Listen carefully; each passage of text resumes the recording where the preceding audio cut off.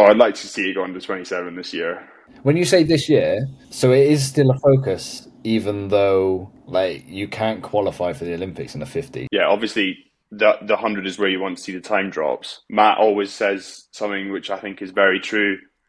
It's very easy to make a swimmer fitter, but it's much, much harder to make a swimmer faster. Hello, everyone, and welcome back to another episode of the Propulsion Swimming Podcast. I'm your host, Scott, and back with me, as always, is my trusty co-host, Dan. And on this week's show, a little bit of deja vu. We're speaking Scottish breaststroke again, just after speaking to Ross Murdoch a few weeks ago. But this time, we are speaking to Archie Goodburn. Yeah, Archie has been slowly working his way through the ranks with a big highlight of him hitting the 50 breaststroke Scottish record last season, which of course was brought up last week, or a couple of weeks ago when Ross Murdoch came on. So let's find out what he thought of his exploits last season and what he aims to do for the rest of this very important season heading into the Paris Olympics. Yes, a swimmer I've certainly circled for 2024 and one I'm excited to see how he progresses into the Olympic year. So please welcome onto this week's podcast, Archie Goodburn. Archie, welcome. You're a swimmer with a little bit of momentum behind you right now, thanks to LEN under 23s at the end of the back end of last year. So how's your start to the season gone so far? I think it's gone as good as I could have hoped for, to be honest with you. I've had a couple of new swimmers into the program. Just a few weeks back from an altitude camp in Andorra, which I think is a pretty unexplored location to go for the altitude camp. But we had a good camp there with Matt and the rest of the team. It's my second camp with Edinburgh, and yeah, things are looking good going into some box racing this weekend, and then Euros in December. So yeah, looking forward to it. Nice. We'll definitely touch upon that Andorra camp. But to start with, we said LEN under 23s gave you some momentum. So what was your experience of it as a meet? Was it like a really good idea for swimmers like yourself? I think the idea behind it, yeah, is fantastic. And it's something that like I almost could have done with earlier. I think that was my last kind of year of it. And if it's to be something that I would have brought in early, I think it would have been much really beneficial for me coming out the back of juniors and stuff. And I said that to a few people in a couple of interviews afterwards. I think it was hosted really well.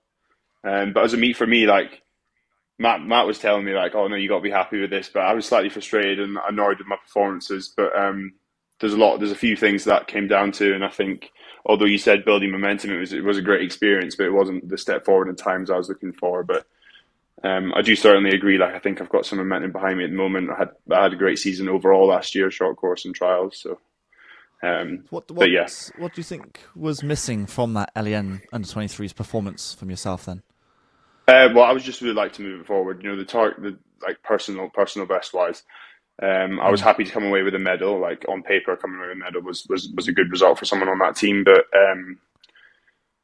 yeah, I just would have liked to have gone there and got some personal bests. But Matt and I tried a few other things out. I'm sure we'll come on to it. But like, I think after trials last year, I kind of sat down with Matt and I said, like, Matt, there's a few things I want to kind of mess around with and just know deep down in myself that like I've tried out all these different things. We played around a lot with skin folds. Like that's something that I think is really important, and like maybe not so much skin folds as opposed to like where you hold the mass in your body. Like I'm really like prone to just putting on mass in legs and stuff. And I think, yeah, if you don't mind me diving down that. No, go for it. I think like I've learned a lot about that through injury and stuff. So, for example, throughout winter, like last season, so after short course and the altitude camp we went on in January to Sierra Nevada, I was out like legs and groin, shin, just nonstop, like things flaring up. So I really took a step back from, no, not good for a breaststroker. But then we learned stuff from it. Like those muscle groups weren't working as much as they would have normally done. I was doing meters and meters of pull, and my like girth of my legs went down and everything. And like the way I sat in the water changed. There was this tilt, and I think at trials last year was the best I've ever felt in the water. And one of those factors could have been that change in body composition, which is quite interesting. Yeah, if that makes sense. Wow. So when it comes to gym work, are you doing less stuff on legs, like less squats because of this, let's say, body balance issue, let's say? I think, I don't know if it's a body balance issue or if it's just like something that we hadn't picked up on. I think squatting for Okay. a long time has been like something in the gym that I've really liked, and it's just like Mm. something that I've kind of like got carried away with it because it's an exercise that I like. But Dave, he's our S&C coach. Like they work really closely with Matt and stuff, and there's a lot of chat going on between them and really individualized programs and stuff. So Dave's been able to kind of sort that out for me. I'm doing a lot less volume on the legs and then just focusing pure power and working a bit Mm. of upper body strength at the moment. So how Yeah, beneficial is it, like, for your self-confidence heading into an Olympic year, that the experimentation of 22-23 has kind of found this, and you're heading into what is a big Olympic year, knowing yeah, that maybe that sort of experimentation doesn't need to happen anymore. You can be comfortable yeah, with what the output is. yeah. No, exactly. Like that's kind of what the goal was of that kind of post trials area. There was things that Matt experimented with in training with volumes and intensities. We actually did a slightly different taper going into under 23s, just so that swimming's there's so much of it is just about belief as well. So just knowing that we've explored those avenues going into like this trial cycle and these other cycles and that taper to come and the gym programs to come, like knowing that we've narrowed down and explored other avenues, but narrowed down to the avenue that we think is the most beneficial for me. Do you reckon it's good that you have a coach that is open to experimenting in all sorts of different ways? I imagine Big time. some people are quite happy sticking to one sort of way of training, kind of meters, let's say, or sprinting, whatever it is. But you've Yeah. got Matt who's open to doing almost anything at the moment. Are Yeah. you happy with that? That's the sort of training you like? Yeah, I think Matt's a great coach. Sometimes I think he said on the podcast that he's with you guys that he paints a picture in his head that he sometimes doesn't quite write down in the pool. So you can rock up to training and Matt's got just like a little technique idea that he wants to try out. And most of the time, like these are things that we then use on and on in training, and I think they're really, really good. But yeah, it means a lot to me that I've got a coach that's willing to try things and like maybe sometimes he deep down knows that trying this isn't the best thing, but he wants to like watch me learn. And if he thinks it's not going to be too not unbeneficial, what's the word? Too detrimental to my swimming, like he'll let me make that mistake in a way, and like let me try that because there's no better way to learn a lesson than like make the mistakes yourself, if that makes sense. Yeah, it's interesting. A lot of the time, like, you have conversations around this coach-swimmer relationship, and a lot of it is about the buy-in from the swimmer. Like, the Big swimmer's got time. to buy in and trust the coach. Yeah. But actually, what you're saying is there's a coach buy-in as well. Like, the way Matt trusts you to Oh make your yeah, own mistakes. 100%. Do you know Yeah. that there's that mutual relationship that maybe sometimes gets forgotten? Yeah. Well, I think if I turned out to train, I was like, Matt, let's try no meters. let's just sit on poolside and visualize. I don't think he'd let me try that one out. But yeah, no, you're certainly right. I think it's important that there's that relationship in the other direction as well. I think it kind of like snowballs back and forth when you get it right. And yeah, I really like my relationship with Matt. Like if it's on a level where we can like bounce ideas off each other, sometimes disagree, maybe fall out, but like it's like we can we can sort that out and like in a day's time we'll be fine again, Yeah. and stronger from it kind of thing. So yeah. Well, while we're on the topic of training, then you just said you've just come off the back of altitude at Andorra. Yeah. So, what was that like? Like, let's start with not the swimming side, the experience side, Yeah. because I I know mean, just like Andorra is a Andorra. gorgeous place. Yeah, let's Yeah. go down that route first. Yeah. So I've not visited all the so-called altitude sites in my time. Andorra was only my second camp, but I did get to go to Sierra Nevada with Edinburgh in January, which was a great experience in itself. Um, but kudos to Matt. Like I know there are a few people that have been to Andorra. Kudos to like the rest of Edinburgh Uni guys for sorting that out. Not all the swimmers in our top squad are like benefited by some kind of funding. I'm lucky enough to be supported by Scottish Swimming, get a scholarship through the uni, which is great, and like I'm so grateful for. But we can't really afford to go to Flagstaff or something like that. Like not all our swimmers. So like the fact that Matt was able to still like secure us this high altitude facility with everything we needed there, for a fraction of the cost, was just fantastic. But Yeah, it was beautiful. The drive there from the airport was insane as well. Um, it's kind of always it is similar to Sierra Nevada in the way that like these places are shut down. Like we're there when they're not meant to be people there. Do you know what I mean? Mm. Like these are like winter places. Um, so we're going back there in January, so I'm Mm. sure I'll see a much different place. But honestly, it was weird because Andorra sits right on the border of France, so it's like a tax Yeah. haven in a way. So people are just running up and down the mountain to get like it's like a Costco village. If you search up Pasta de Casa or something on on Google, you get it doesn't say like town in Andorra. It says shopping center in Andorra. Like it's just huge supermarkets full of like bulk buys, like alcohol and cigarettes. Um, and like on the Sunday, people just come up from France and just fill their car with this stuff. Um, so that was interesting to see. Um, and also, it was a bit of an experience for us trying to find fresh food because all this was just like long-term storage stuff. So we would trek down the mountain. Uh, Well, we were staying like slightly further up the mountain in this Airbnb, not Air. Don't know if they found it on Airbnb. I think it was Booking.com, but um, in these wee like self-service apartments. So we were cooking for ourselves, which was quite good fun.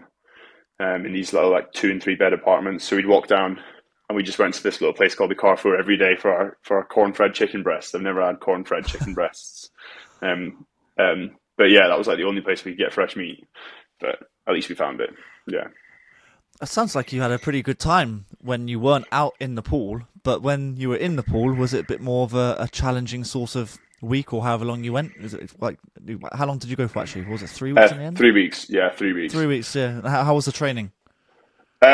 Yeah, pretty hard work. Mm.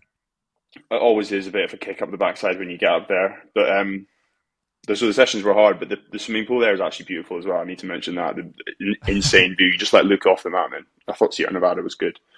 Um, but yeah, lots of training, lots of lactic tolerance stuff, lots of pretty chilled out meters as well. But Mm. yeah, there was quite a lot of hard lactic tolerance and stuff. But, So yeah, what's the effects and benefits of altitude? the effects and benefits of altitude, right? So I think well, when we're going up to altitude, you're looking for an increase in your hemoglobin mass in your blood. Um, how much you get can depend. Well, firstly, depends on if you're doing the right stuff when you're up there, but also there's very individual responses. Mm. Matt's been taking the Edinburgh program for quite some time now, and he usually gets very good responses.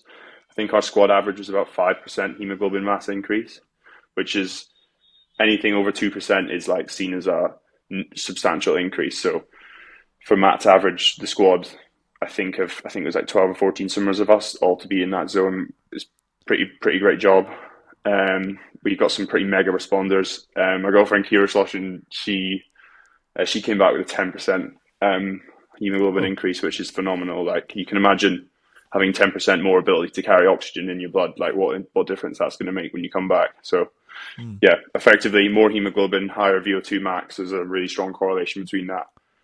And that's kind of the benefit you're hoping for when you come back. Carry more blood Uh, around, more oxygen. and what kind of effect does it have on your body? So when you're up in the mountains and you're training, doing those lactic tolerance sets, what does it kind of feel like is happening to you while you're doing it? Oh, just breathless, I would say. Like, just run out of breath a bit quicker. I don't know how noticeable it is for me. Well, me doing my pull-outs is very noticeable.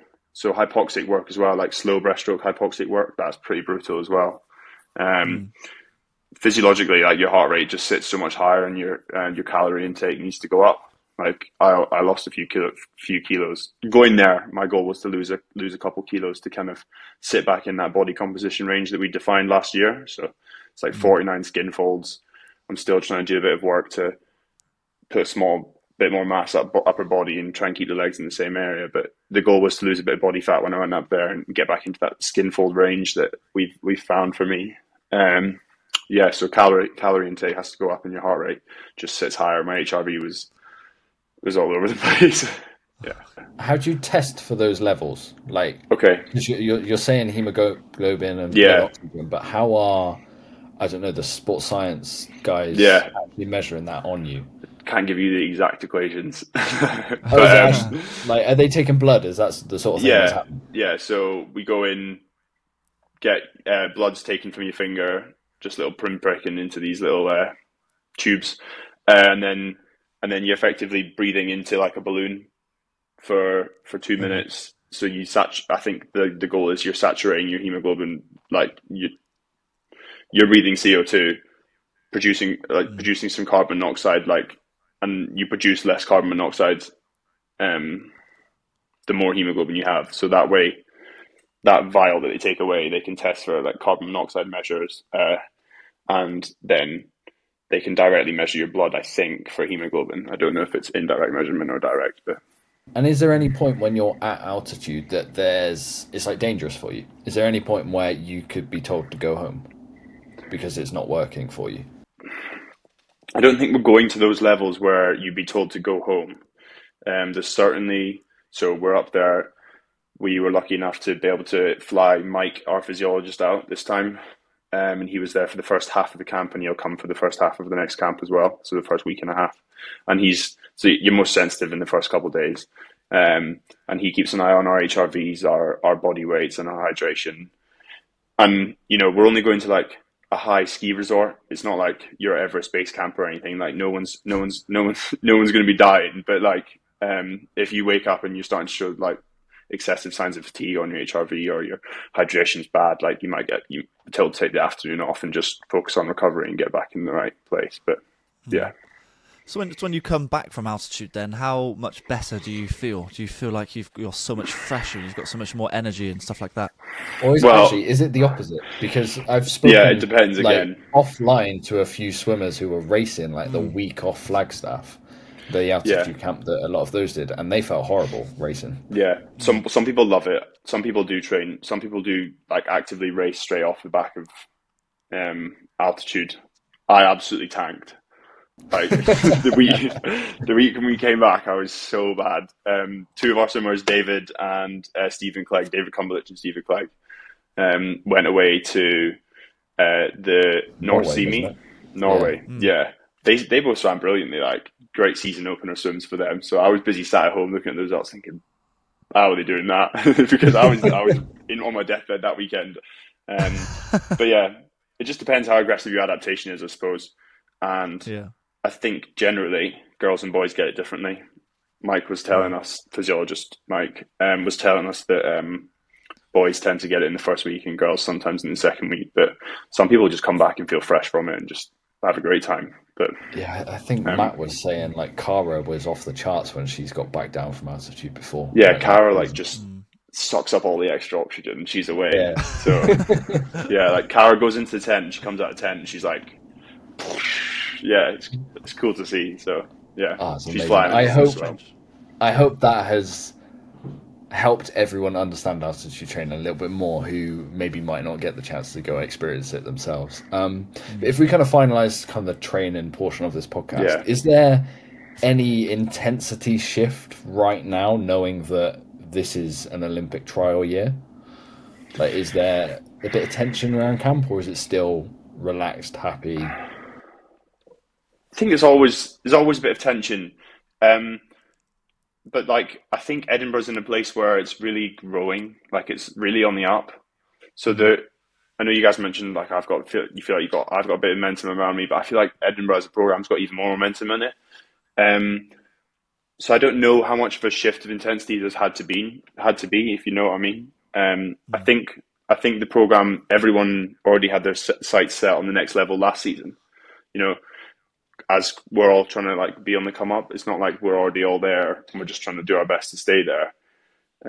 It's like a continuation of what we've been doing. I've actually not heard anyone use the word Olympic shift. Yeah, but we've obviously had team meetings and stuff and like being like, guys, it's Olympic year. But I think we're all pretty good at doing the stuff you're supposed to do, and Yeah, I just wonder if there's any extra pressure on you guys when you fill your headspace. You're like, right, I've got to perform at trials. I've got to be absolutely set for trials, and then all going well. Then your mind changes going towards Paris. I'd wonder if there's nothing. It's all almost as normal right now. I think when you're at the training, when you're at the pool, you're there to give it your best every day anyway. But like you're certainly right walking around daily life. I'm kind of like, God. like, do I have a chance of making this team like that? And like, what would that do to like my life and like how I perceive my swimming achievements? Like how would that make me look back on my career if I was to qualify for an Olympic Games? And that adds pressure. To be fair, yeah. We might get into that a little bit at the end of this podcast. But for yourself, kind of racing starts in earnest now with European short course.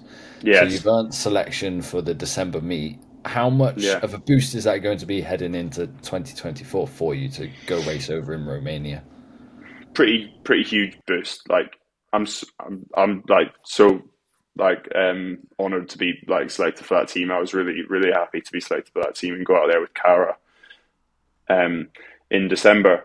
And I think one of my long-term goals is, like, since I started swimming, was to represent GB at a senior level. So I can take that box off, and like that's something I hope to do again. And it's definitely a boost.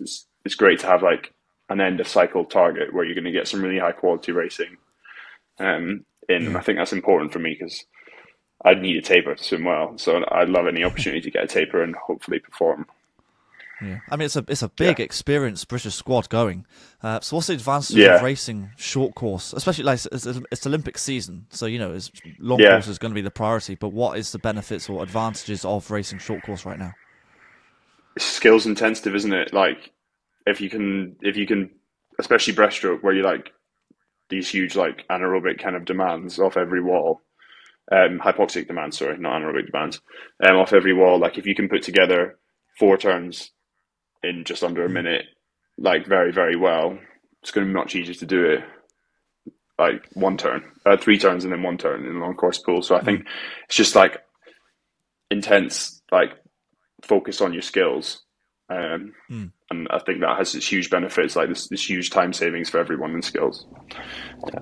Are you looking to like take advantage of kind of the opportunity that you've got, given the absence of like Adam and James, who aren't racing short course at this meet? They're purely focusing on long course this season. You're looking to leave a mark on like the medley relays and put your hands up for selection in the future? I'm definitely hoping to like get on. Obviously it's only Greg and I are the breaststrokers that are going, as you said, so like definitely hoping to get some representation on the relays. To be honest, if they were there, there's a 4x50. Like, if they were there, I'd be hoping to be like one of the top 2 swimmers to be like swimming maybe the heat, like for the 4x50. Even if those 2 bigger boys had been there at short course, I think I'm maybe a slightly better short course swimmer than I'm long course, and a 50 was pretty good at short course at Scottish short course last year. So yeah, definitely looking to get involved in those relays and see if I can start trying to fill those boots. They're big boots.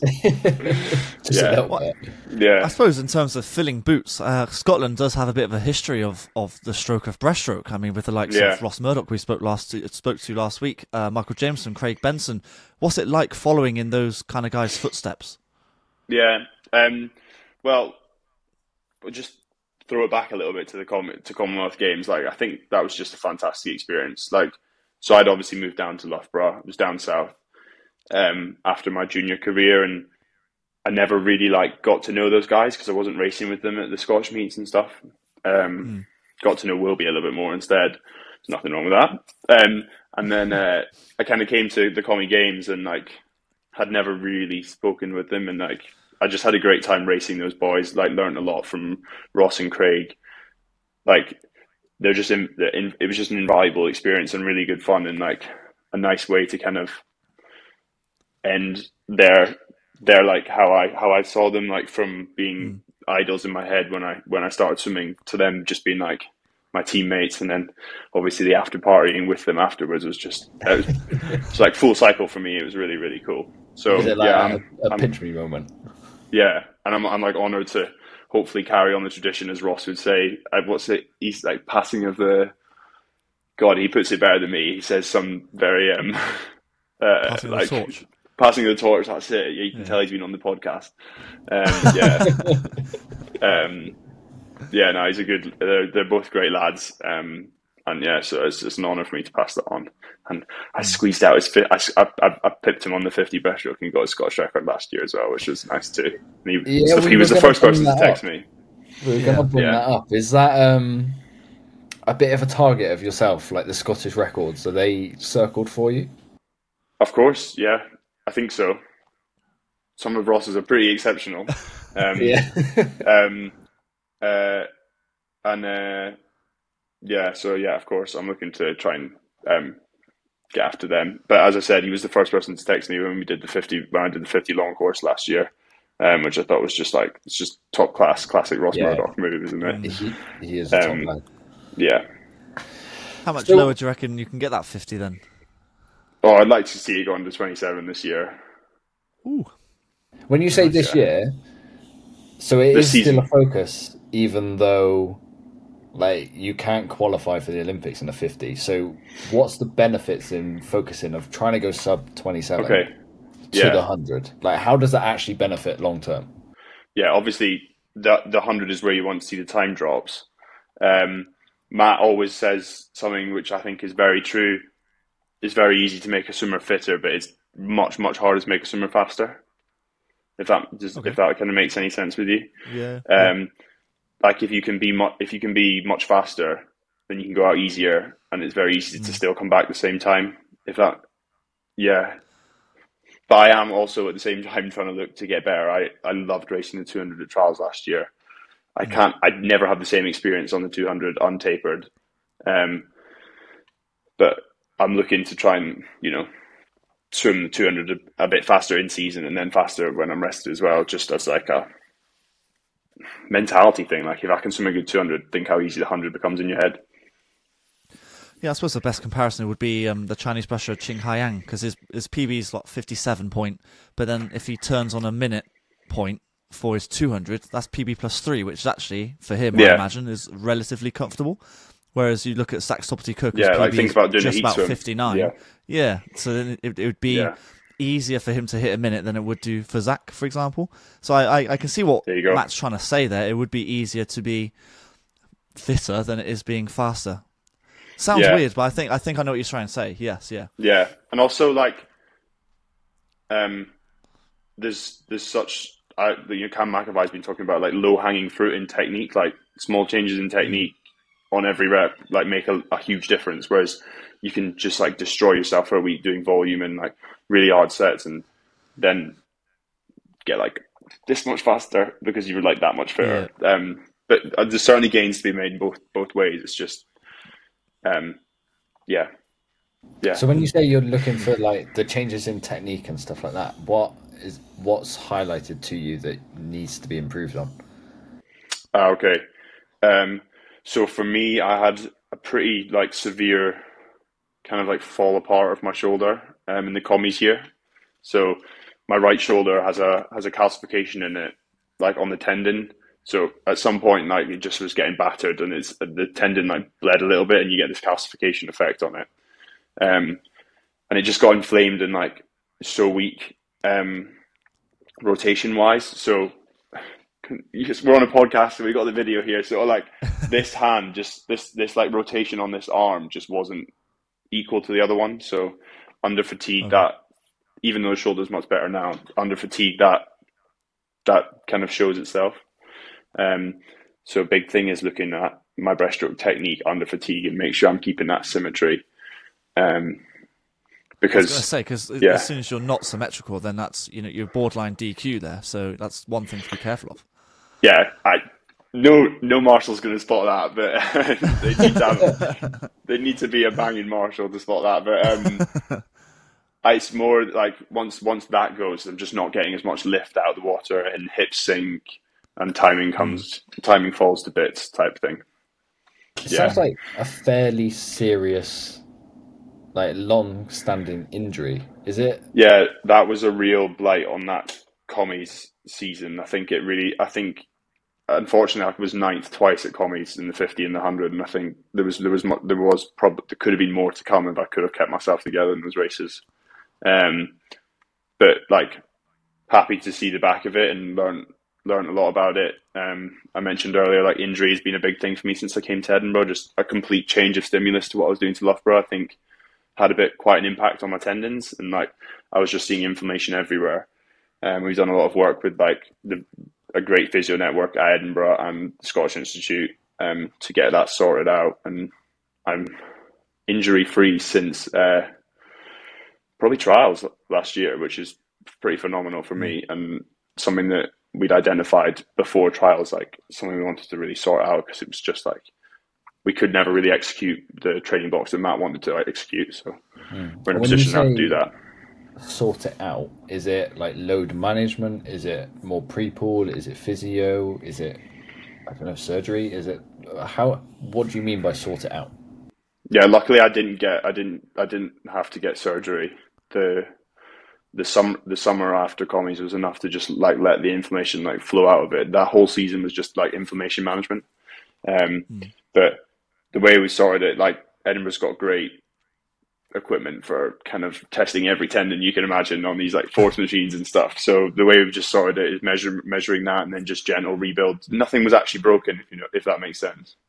And I can't pinpoint what exactly it was that fixed it, but there was various things that we tried in like pre-pool and shoulder exercises, and we used a sonification machine, which just like bashes it with like ultrasonic pressure waves, not ultrasound, pressure waves, and I thought like to break out kidney stones. Yeah, something like that. I don't know if that's what Matt liked to slag that one off. He was like, that's a load of nonsense. There's no way that's fixing your shoulder. But we'll see. Yeah, everyone was trying lots of different things, and yeah. Well, I'm glad to hear that it's all better now. So, what's the end goal of this year then? We've spoken about like short course and how you want to swim fast representing GB, but what's the targets you've written down for 2024? I want to swim the FINA A time for the 100 breaststroke, the Paris FINA A time, 59.49. Ahead of me is Greg Butler, and two of the fastest breaststrokers of all time. I think I don't know if this was pre or post Chin, but like Wilby and P are like number 1 and A of all time. So I'm just going to do everything I can to swim the fastest race I can on the day, and be in that top 2. I think it'd be foolish not to. Like, if you're anywhere near, why don't you just aim for it? Yeah. Is the FINA A time the standard for British swimming these days? It's not, is it? We'll see. That's what we put on paper. I think Matt's actually put down slightly faster than that. You got to aim big. Yeah, Matt has put down a slightly faster time than that, but have you got a race strategy going into trials or Edinburgh International or whatever? I've not so much got a race strategy. I've got a season plan in terms of my breaststroke, my 100 breaststroke. It's improving in season times. So something that I feel is a big weakness of mine is the ability that or so-called my lack of ability to swim my near my personal bests in season. That's something that Cara's insane at. Cara consistently swims PBs in season. It's unbelievable to watch. Whereas I'm busy floating around 3 seconds away from my PB. And I think that kind of limits what I'm able to do when I am tapered, because it's like a different experience, isn't it? Like, I've not got as much experience in that race swimming those times as Cara is able to build up throughout the season, and she can play around with it because she's like constantly doing this time and really fine tune it. Whereas I'm getting as close as I can at the moment, but I'm not able to swim my PB and fine tune it like she's maybe capable of. And I think that's one of her strengths, and kudos to her because she's brilliant at it. And it's something I've identified with Matt, and something I definitely did do better last year. Swimming like 101 mids in season. So I've never done that before, and it translated to pretty good trials. So yeah, we have a little term in the squad called NORBs, which is a no rested best. So the goal is to achieve lots of NORBs this season. Yeah. Weird terminology, but okay, we'll go with it. Yeah. That's a Matt thing, definitely, surely. No, I made that up. Oh, you made it up. Matt cannot take credit for that. Yeah. I like it. What do you reckon? Sorry. What do you reckon it'll take to put pressure on the top 2 guys at trials? Then, what do you think is gonna? What do you reckon you've got to do to be able to get on the team? What time? Yeah. What time? Maybe what not time even time. Maybe just how do you want to race it to put pressure on them? That's two different questions. Hang on, that's two different questions. Yeah. Hang on. We'll do yours first, and then we'll do time. I honestly think second's going to be just a 59. A pretty low 59. I think is going to be second place. So that's what I think. Yeah, I think a low 59 is going to be good enough. But then I think that the time that you've got to hit is going to be around about that sort of time. Yeah, and there could be like 3 or 4 of you around that time. So then there's only going to be 2 places. So you've got to finish top 2. I imagine. I think the most important thing is finishing top 2. I think the point you made about more than 2 people going under the FINA time is possible to happen. Like that's just the state it's in when you've got 2 breaststrokers like that at the top of the country. It's still plodding along. Well, no, they're not plodding along; they're flying along. Yeah, no one's plodding going sub 60. Yeah, no. That's for sure. Oh, I'm looking forward to it. It's going to be one hell of a race come trials. That 100 breaststroke. And you say you're racing the 2 as well? Yeah, I have a mix. Like I never raced the 2. I never really raced the 200 when I was younger. I think I very quickly decided that I wanted to be a 50 and 100 breaststroker. But I keep trying the 200. Sometimes it's embarrassing. Sometimes my 200, but sometimes I just get this like I just love the race, even though I'm not going any kind of phenomenal times. I just enjoy like actually racing and settling down into a race. Like it's not just over like that. So I'm looking forward to racing it at Bucks. I spoke to Ian Wright, the head of Scottish Swimming, recently, and he was asking me about some of the 200 Euros. We've not actually done the entries for Euros yet, or I've not been asked about entries for Euros yet. But I'd like to swim the 200 there and give it a shot tapered and short course because I don't think I've ever done that in about 5 or 6 years. So, but yeah, I don't know if I'll just get a chance to do that at the Europeans representing Britain, but we'll see. Nice. Well, actually, it's been a lot of fun talking. And before we finish, we have some quick fire questions. So no worries. Let's go through those. So, what's your favourite event? 100 breaststroke. Who's your swimming idol? It's Ross and Craig. Ross Benson. That's what we'll call it. Ross Benson. Yep. Yeah. What's your proudest moment in swimming so far? God, I sound like such a fanboy, guys. But I mean, becoming British champion was pretty big for me on the 50 last year. But like the most exhilarating thing was qualifying for commies. I don't know if you guys saw that race when the 3 Scots did it all in the same heat. Do you remember that? Did you see that? That was just fantastic. That was just unreal. It's a Scottish thing. We spoke to Ross about this. It's just Scotland. Do you say the same thing? It hits you differently. Yes. Yeah. What's the hardest set you've ever done in training?